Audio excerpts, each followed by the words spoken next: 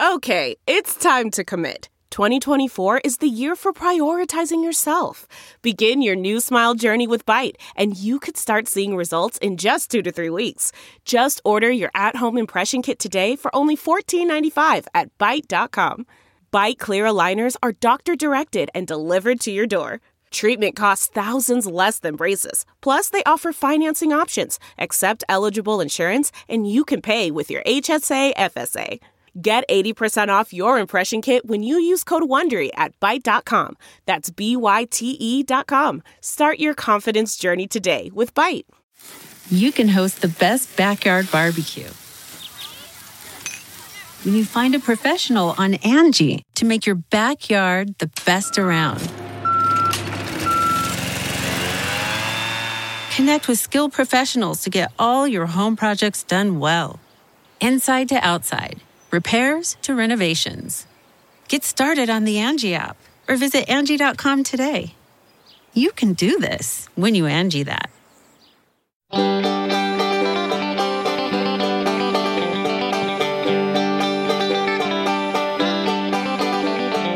Welcome to the Caixin-Sinica Business Brief, brought to you by SupChina.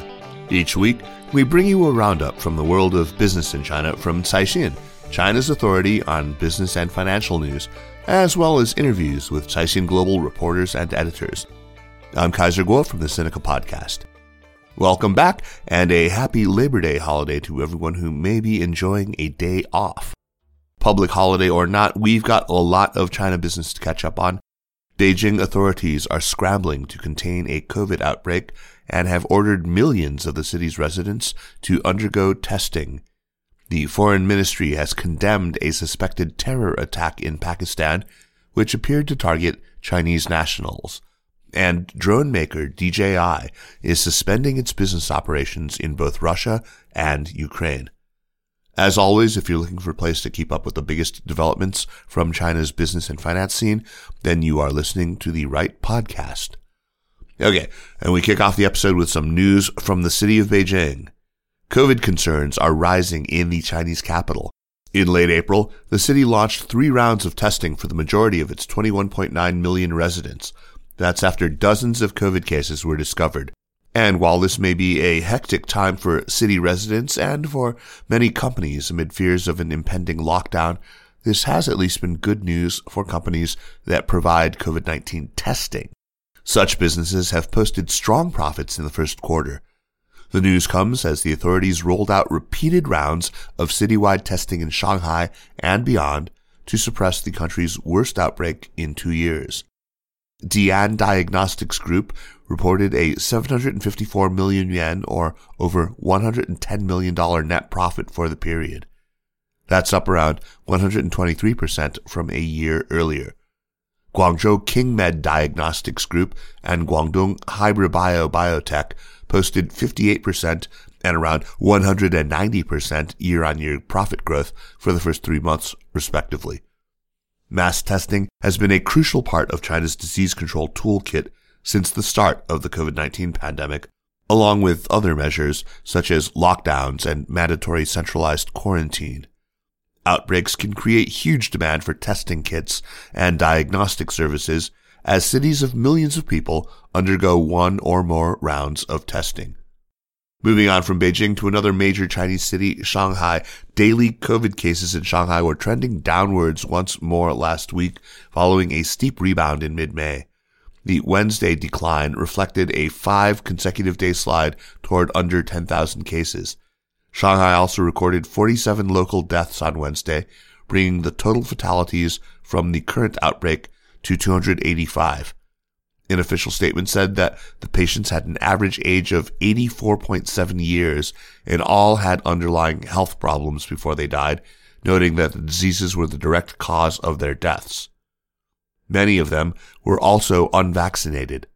Zhao Dandan, deputy director of the Municipal Health Commission, told a press conference Thursday that the city's authorities were actively pushing a COVID vaccination drive targeting the elderly, a demographic more likely to get severely or critically ill with COVID.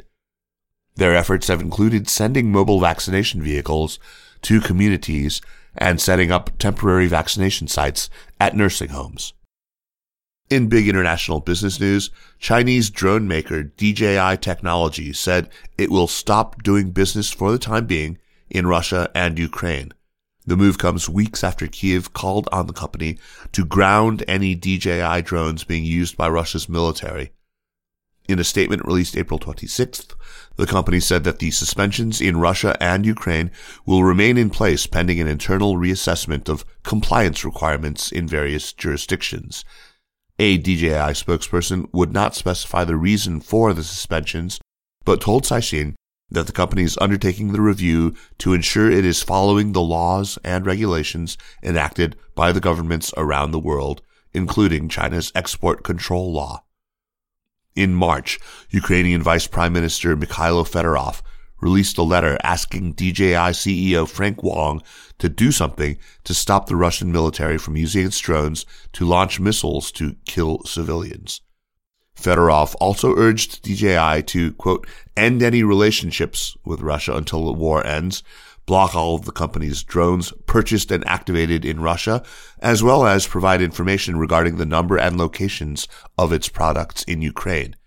In response, DJI said that it could use geofencing to deactivate any of its drones being used in Ukraine based on GPS coordinates, creating something akin to a no-fly zone in the country for its drones.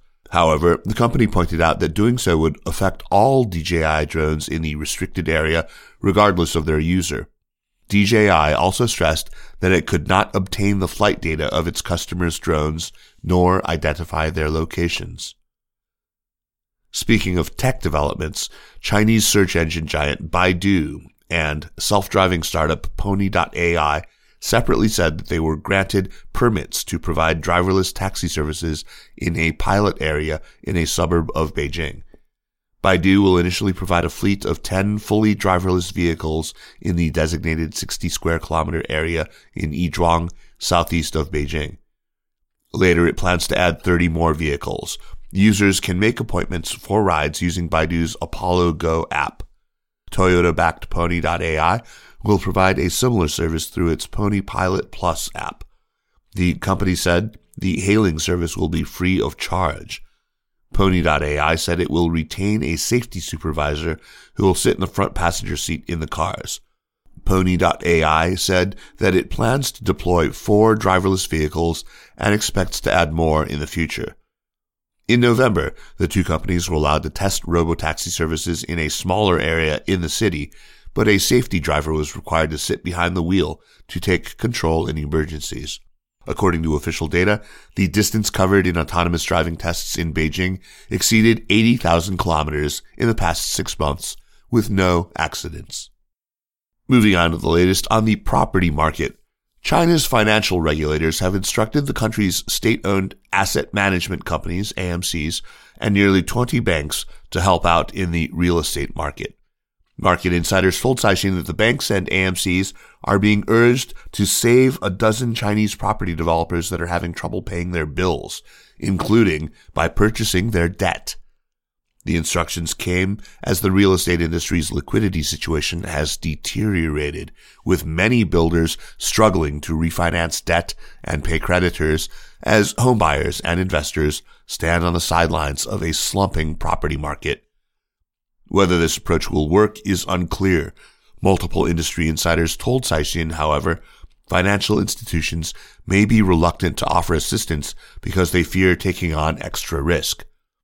A bank insider said that lenders have shied away from extending loans to distressed property firms, regardless of how profitable their projects might turn out to be. Other sources said that banks always prefer to lend to state-owned property firms. Meanwhile, AMCs only want to buy profitable real estate projects and aren't at all interested in restructuring developer debt. In other big financial news, China's asset management industry got back on its feet in 2021 to record its first double-digit growth after about 3 years of industry-wide shakeup as authorities brought the vast sector under a new regulatory framework. The industry expanded 11% in 2021 to a record 134 trillion yuan, or $20.5 trillion at the end of 2021. That's according to a report issued by Boston Consulting Group, and a subsidiary of Everbright Bank. It was the first time the industry's growth topped 10% since a set of overarching rules were issued in 2018 to tame the once less regulated market. The new rules, issued by the central bank and several other financial regulators, sought to overhaul the entire asset management industry, including business by banks, brokerages, trust firms, and other financial institutions. The framework was designed to dismantle risks in the sprawling asset management industry. The then $16 trillion sector was plagued by lax supervision, excessive leverage, and risks from mismatches between the duration of products and the maturity of assets. The industry created a complex financing web outside the formal banking system, including trillions of yuan of investment products managed by banks and securities brokerages. The past few days have also witnessed some disturbing developments in Pakistan. China has strongly condemned a suspected suicide terrorist attack in the South Asian country that has left 3 Chinese nationals dead and 1 injured. Beijing urged the neighboring nation to bring the perpetrators to justice. On April 26th, 3 Chinese and a Pakistani were killed in what appeared to be a targeted suicide bombing near the Confucius Institute at the University of Karachi.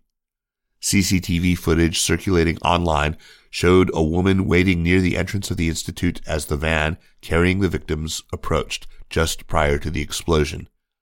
A total of 4 people were injured. The incident was the first major attack against Chinese nationals in Pakistan since a suicide bombing killed 9 Chinese and 3 Pakistanis on a bus in July. It also comes half a month into Shehbaz Sharif's tenure as Pakistan's new prime minister. The former chief minister of Pakistan's Punjab province had been working to promote Sino-Pakistani cooperation in multiple fields such as transportation infrastructure and energy. Shortly after the incident, the Afghanistan-based militant group, the Baloch Liberation Army, or BLA for short, claimed responsibility for the attack. In 2018, the group claimed responsibility for attacking the Chinese consulate in Karachi. In the meantime, Pakistani police haven't confirmed the BLA's claim regarding this latest attack. Let's turn now to Nandini Venkata, Caixin Global podcast producer and co-producer of this show, and I should add one of the voices we look forward to hearing from every week on the China Stories podcast. Nandini, welcome back and happy May Day to you. Great to see you. Hey Kaiser, great to be here. So Nandini, I understand there have been some big developments in the legal battles of a certain prominent Chinese tech founder. What's going on there? Yeah, so at the center of this story is Richard Liu. He also goes by the name Liu Changdong, and he's of course the founder of the e-commerce giant JD.com. And up until quite recently, he was also the company's CEO. So as some of our listeners will know, Richard Liu has been getting a lot of attention because he's been embroiled in this really messy legal battle over in the US, where he's been accused of sexual assault. Okay, can you run through the allegations in a little more detail for us? Yeah, sure. So in August 2018, Richard Liu was taken into custody by police in the city of Minneapolis in Minnesota. And this is after a woman called Liu Jingyao accused him of raping her following a dinner. So this allegedly happened while Richard Liu was attending an executive degree program at the University of Minnesota. At the time, Liu Jingyao was a student at the same school. And I think here I should also point out that while both of them have quite similar sounding family names, they are not at all related. So one day after his arrest, the e-commerce mogul was actually released without bail, and then he was allowed to return to China. And 4 months after his arrest, prosecutors said that they would not pursue sexual assault charges against him. They made this decision due to insufficient evidence. All right, and Nandini, we should recognize that throughout all of this, Richard Liu has denied any wrongdoing, right? Yeah, that's correct. So he maintains that he is innocent. He says that actually he and Liu Jingyao had consensual sex. And he's also gone on to accuse her of attempting to, quote, extract money from him. So what do we know about the criminal and civil case that has been brought now? Yeah, so the plaintiff, Liu Jingyao, is now seeking more than $50,000 in damages. That's for medical bills, emotional and psychological trauma, physical injury, and loss of earning capacity. And in her civil lawsuit, which was filed in April 2019, she has accused the JD founder of assault, false imprisonment, and sexual assault on the evening of August 30th, 2018.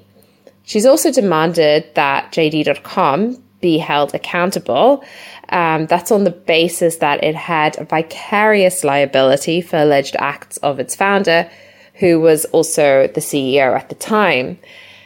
This has, of course, become, therefore, as you can imagine, quite a closely watched lawsuit. All right, so now that we're up to speed with the background, what is the latest in the court battle? So, in the latest twist, a court in Minnesota has rejected a request by Richard Liu to prevent details of his personal life from being made public. And all of this is coming as they're facing this tight September deadline when a jury trial will take place if Richard Liu and the plaintiff fail to reach an agreement over her personal injury suit. And according to court records earlier this month, Richard Liu's legal team filed a motion with the court to prevent the plaintiff's lawyers from asking certain questions. These were questions regarding his political views, personal finances, and consensual sexual history at a court-ordered deposition in May. And in an accompanying memorandum, Richard Liu had claimed that without an order from the court setting appropriate limits, the plaintiff would then use the deposition to, quote, annoy, embarrass, and oppress him by exploring inflammatory topics not related to her claims. However, his lawyers, just a few days later, asked the court to seal the motion from public view. His lawyers said that revealing it would cause the very harm the motion seeks to prevent by inviting media attention. But actually, the judge then went on to reject this motion alongside the request to put limits on the questioning of the JD founder. It seems that the judge ruled that the issues were indeed of public importance. I'm sure a lot of our listeners will be curious about what this actually means for JD.com, the company. How has the company sought to deal with this?